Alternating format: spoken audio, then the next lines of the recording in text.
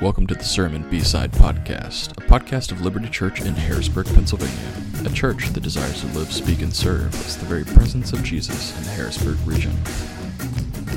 Sermon B-Sides is designed to be a resource to help us deepen the conversation about this week's sermon and answer questions that would be helpful to accomplish our purpose.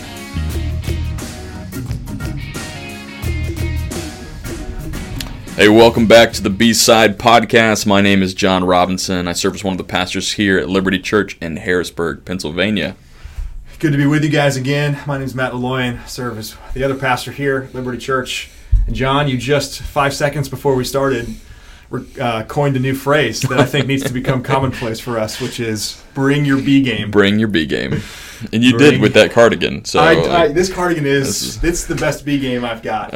That's your A game cardigan to a B game kind of podcast. It is. So. It is. I am an 80-year-old soul inside a 30-something-year-old body. So this is just me leaning into that. Just saying. Oh, that's great. Might as well start this now. I'm a 40-year-old soul inside of an 80-year-old's body, though. Oh, wow. So my back is killing me right now. That sounds harder. I think you win. Yeah. Well, you have your good days, you have your bad days. All you have to do is sleep funny on a pillow. So that's right. Yeah. So good times. Well, we are ready to bring our B game to the B-Side Podcast this week. But John, you brought your A game for the sermon yesterday. It was a joy to look at Jesus as King. I think these prophetic offices that we're talking about Jesus fulfilling is it's so rich. It's so rich from a historical perspective. It's so rich from how we see Christ, how we not just how we see him, but how that really influences how we live. Yeah, I think that's right, and I think you did a good job yesterday taking this idea of Jesus as King and bringing that into the everyday implications and applications of it. We can just dive right in, man. There are two big points, three, with then how to live that out as citizens in his kingdom. But the two big kind of, what difference does this make? What difference does Jesus being our King make? Yeah. You talked about Jesus as our victor and Jesus as our peace, that he brings victory and he brings peace. Yeah. Interrelated, certainly overlap between those two things. And it was particularly helpful in my mind where you broke out the four things over which Christ triumphs and has victory, which then leads to peace, which were sin and death and the world and Satan. Yeah. I almost forgot Satan. Yeah. Oh, usually when we even theologically how we kind of break things down, when we talk about the victory, we talk about Jesus' victory over sin, death, and the world. Yep. Right? Those are the three ways in which we view that. Satan being kind of one of those things that kind of got left out of even just how I learned how to see Christ's victory over those things, which I don't know if that's like a modern day kind of hey, we just don't want to talk about the devil at all, or not giving the devil maybe his due as far as what he is responsible for. Yeah. But yeah, that was Calvin kind of breaking those things down, and so used a lot of Calvin yesterday. So kind of as I was kind of looking through some of this, he just kept coming up not only in his own commentaries. Obviously, he was very active in writing those, but in other people's commentaries as well. Yeah. So, yeah, there was a lot to be kind of chewed on as far as what Christ overcomes in our lives. No, I thought that was really good, and you had the quote that you included from him. Was really kind of drilling down on that fact that we sometimes think about the kingdom of God as this bigger picture, and it is. It's cosmic in scope. But Calvin also making the point that God's kingdom must come in us, and that there's an internal sense in where justice and righteousness reigns in our own heart. Yeah, I thought that was really helpful. I thought that was really on point, particularly for those of us who long to see the kingdom of Jesus and the increase of his government, the increase of peace come to fruition and realization in our world broadly. Right. That let's not in a selfish, self-centered way, but let's make sure we look inward first and ask, has the kingdom come in us? Yeah. No, it was And I think, we make the same error that the disciples made when Christ was with them, in that, like, we want the world to change. We want the governments to be Christian. We want all of the authorities around us to have this theocratic ideology and rule and reign, because that makes the Christian's life easier to operate in, right? So we want that. That's what the apostles wanted. The disciples wanted, which is what Jesus was kind of going, hey, like, I'm not here to sit on the throne of the rulers of Israel. Like, there's a bigger thing happening here. Yeah, that's right. That's and actually a great segue even to where we'll go just in a few short weeks when we start the book of Acts, where at the beginning of Acts, the disciples ask Jesus, he's risen from the dead. He's about to ascend back to heaven, and that's their question. Like, will you now restore the kingdom to Israel? Like, and he at that moment leaves and goes back into heaven. It's like, nope, not the way you're thinking, at least. He doesn't answer the question. He just leaves. He just leaves. I guess not. I guess not. Is that a no? I guess not. That was a no. Okay. Yeah. All right. Got it. Yeah. But I think that's a really, to look at that inner man and the heart and mind being transformed first, and even that beautiful picture of what the church is and why you and I love the church, why we believe that people should go to the ends of the earth to plant churches in the midst of all of these other worthwhile causes, is that people who are transformed by Christ, who are given new hearts of flesh, who have their hard hearts of stone ripped out, who in whom the kingdom of God comes as a response to the grace and mercy, that work of Christ, and in submission to and in following his kingly lead and his kingly rule. That is what brings the transformation to society around them. Of course, God doesn't need us. He can work miraculously and just bring aspects of his kingdom to bear without us. Right. But the most normal means he uses are those in whom the kingdom of God has come. Absolutely. And is coming. And so I think that's the right way to think about it. You think about the change we long to see in the world, the prayer that we pray each week in the Lord's Prayer of your kingdom come, your will be done on earth as it is in heaven. As much as we pray that broadly, we pray that personally. Yeah, we pray. And I think that's such a great perspective on the Lord's Prayer of wanting the kingdom to come and come to bear, but do we ask that for our own hearts and minds? Or are we asking that for something else to happen so we can operate in a way that is more, not necessarily more freeing, but is less difficult, right? When we pray that your kingdom come, your will be done, that's so good, Matt. Like to even see that in the ways of like, is that happening in my life? Or do we segment these things out? So I think we do so quickly. To go like, let it happen out there. In the same way, like we want justice, right? We want justice in our world, but we don't necessarily always want justice in our own lives. Right? We want God to punish sin, just not my sin, right? Like, don't punish my sin. Don't punish the sin that exists in my heart and mind, right? Don't do that. Like, punish the bad stuff that's like really bad. And let's not have that. Let's not have these other things. And we don't think about necessarily what that means for our own hearts and minds.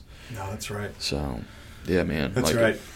That's I thought too, John, it was really helpful as you went through Christ our peace, and those 4 threats that Calvin was referencing there. And so maybe as people are still having opportunity to connect with their Bible study group or with friends and family, just talking about these things, processing through them.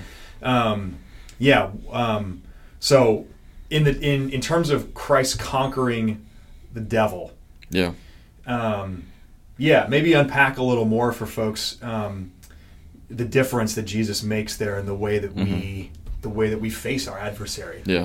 I the way Calvin put it, as far as like binding the enemy, binding the devil to in ways that he causes us to forget the gospel, I thought was really helpful. Like we see the effects of Satan, his minions, their works and effects in our world.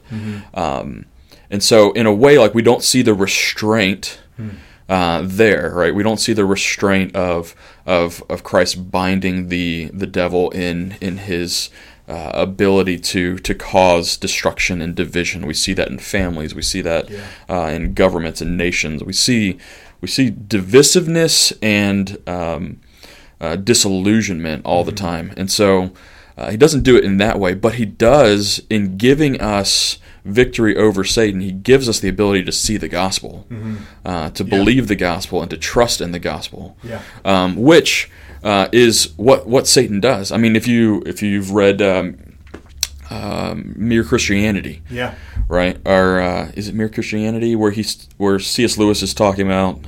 You're thinking Screwtape Letters. Screwtape. The other one, Screwtape Letters, where, like, this guy's walking through a museum and he's starting to contemplate who God is, and is really kind of getting to this moment, and then he steps out on the street and there's a boy yelling, "Hey, for the paper," and there's cars driving by and vendors, and immediately, like, that moment leaves for him. And I think for what God does is that, like, he gives us that clarity to think about our need for the gospel, and he gives us these moments to remind ourselves of the gospel, and our absolute and desperate need to see ourselves in view of the gospel.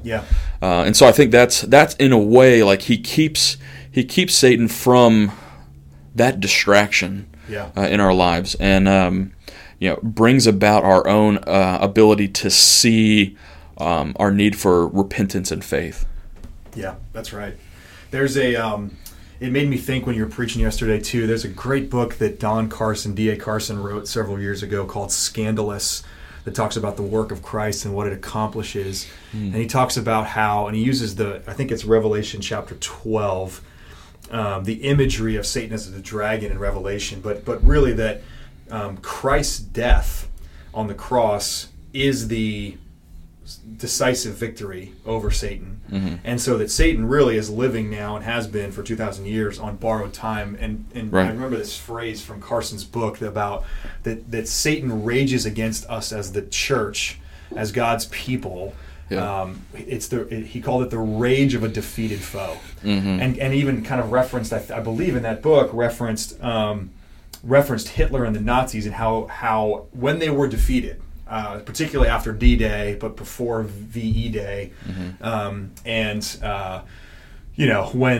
both the Soviet Army and then, like, the U.S. and other allies were kind of closing in on them, that's when they actually became the most violent. Like, that's when they actually, like, that's when the mass numbers of deaths at the concentration camps, like, went through the roof, and that's when they literally burned bridges, and that's when they would.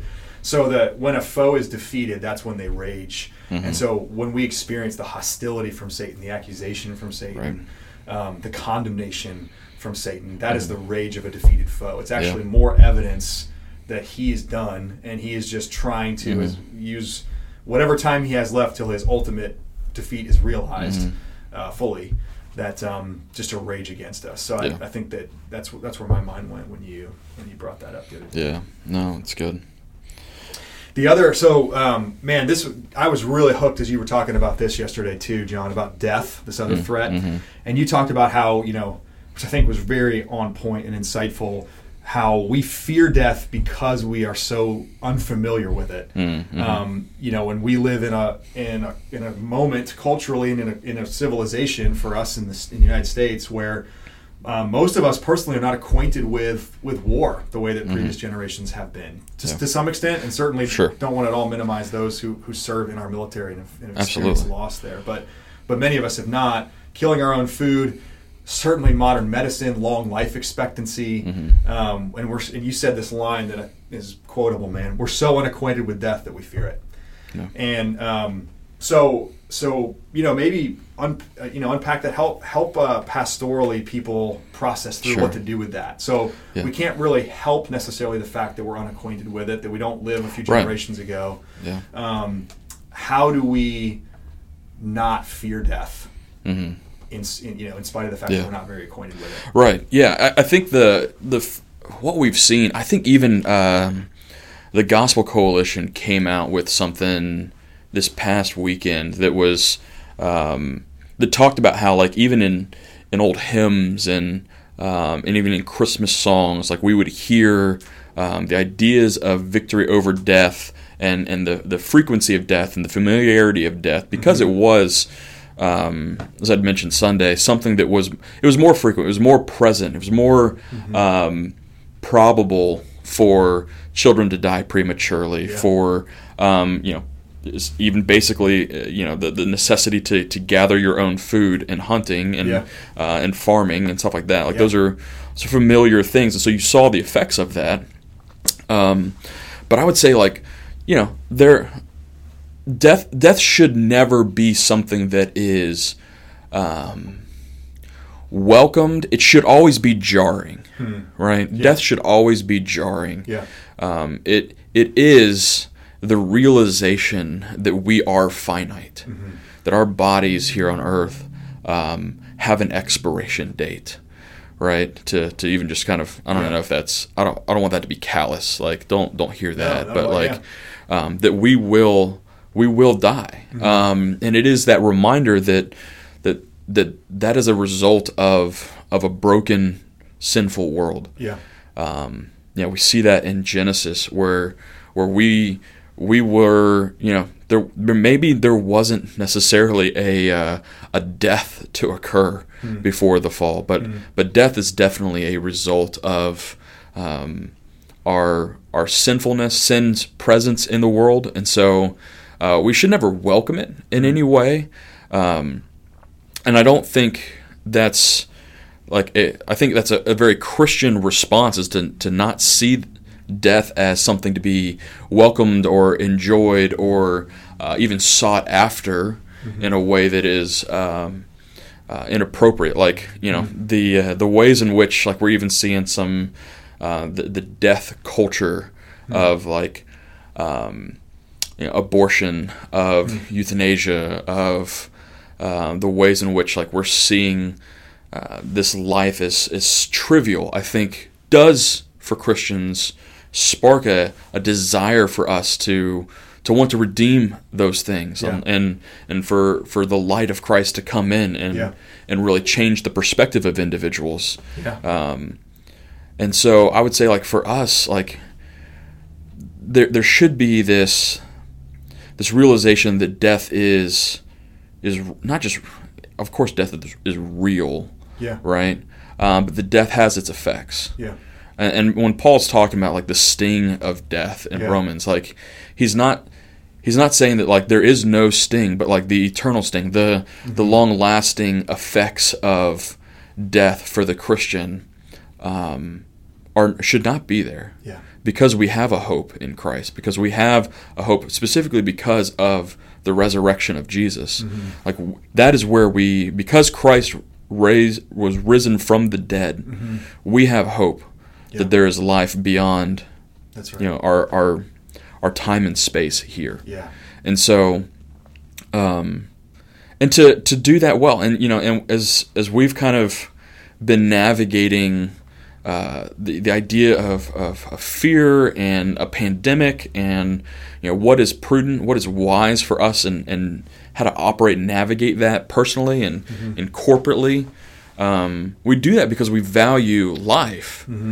Paul says in that verse in Philippians, he's like, there is still fruitful labor. There's good reason for me to be alive. I desire to be with Jesus. Right? Like, it is better for me to be there, but it's still good for me to be here. And for your sake, it's good for me to be here. And so, like, in doing that, we don't want to be irresponsible in how we live. Right? We don't want to be foolish. We want to be wise in doing that, but we also don't want to put more stake in this world than it deserves. Knowing that we have a confident assurance of the resurrection, knowing we have a confident assurance of, like, this world is temporal, and our time here is well spent when we spend our time obeying Christ, worshiping Christ, following what He says, and I think that's That's really living life to its fullness.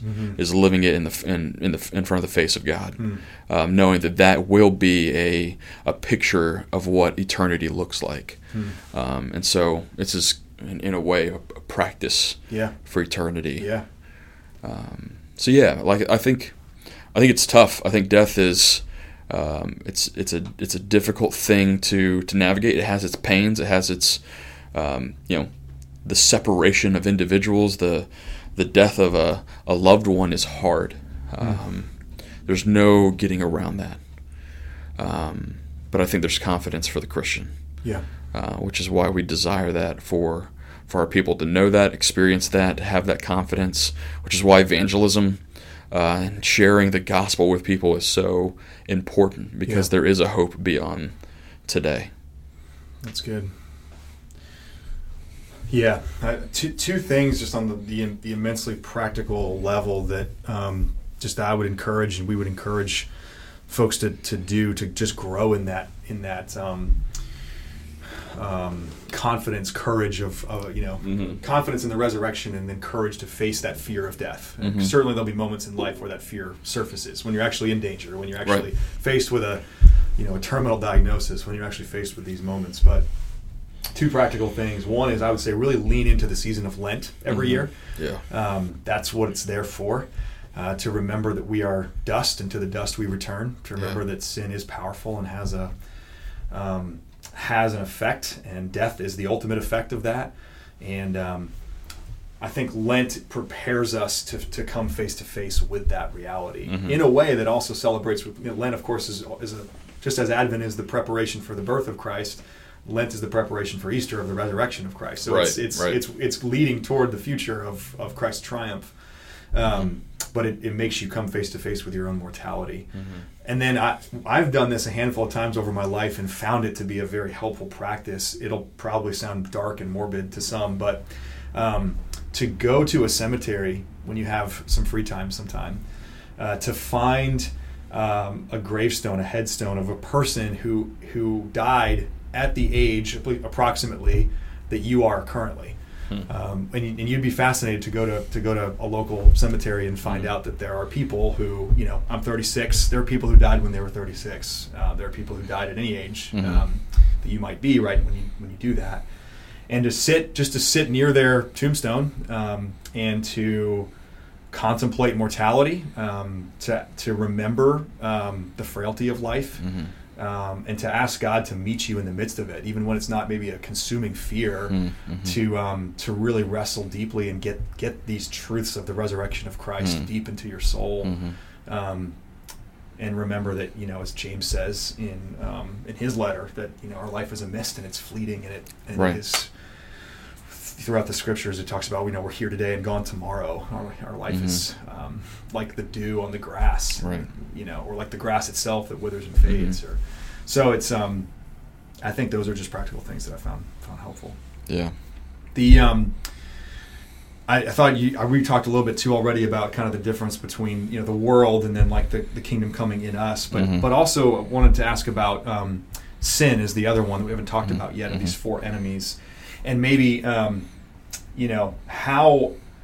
to think about sin, and particularly maybe those, myself and others in our church included, who have the recurring sin patterns in life, the go-to, the besetting sins that just plague us over and over again.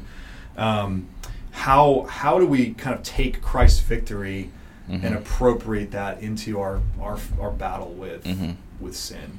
And I'm thinking maybe here too a little bit of the difference between the real triumph of Christ and maybe a surfacey kind of triumphalism that Christians sometimes buy into. So I don't know if I've even got a complete thought there, but would love to hear kind of your thoughts on how to really apply the Christ the King reality and truth to fighting sin. I think in those two aspects of the power of sin and the penalty of sin that Christ overcomes, I think that we have in Christ the capacity to not sin or not be consumed with sin, right? We can as Christians, if you will, like say no to sin. Yeah, like right? It's not inevitable. It's not inevitable. It's not one of those things that we're like, oh no, I have to do this. Yep. There is that power that exists in the life of the believer because of the work of the Holy Spirit in our lives, where we can say no to sin and not sin. Now that doesn't mean that we do that, right? That we are able to even do that. There are sins that are more powerful than simply just like, oh no, like I'm not gonna cheat on my taxes today, or like whatever that thing is that you're like, well, that's not something that I would normally do, and so that's easy for me to say no to. Sure. So Yeah. I think there's the besetting sins. There's the sins that are even in our lives something that is both biological, right? Where we have a proclivity towards something because of alcoholism is one of those things that's you can see hereditary, Sure. Generational things Yeah. that exist there. And I think that those are harder things to overcome, but are still through Christ and His work able to be overcome. And so, I think the penalty and power of sin that Christ frees us from is the way in which I continue to try to navigate through those things.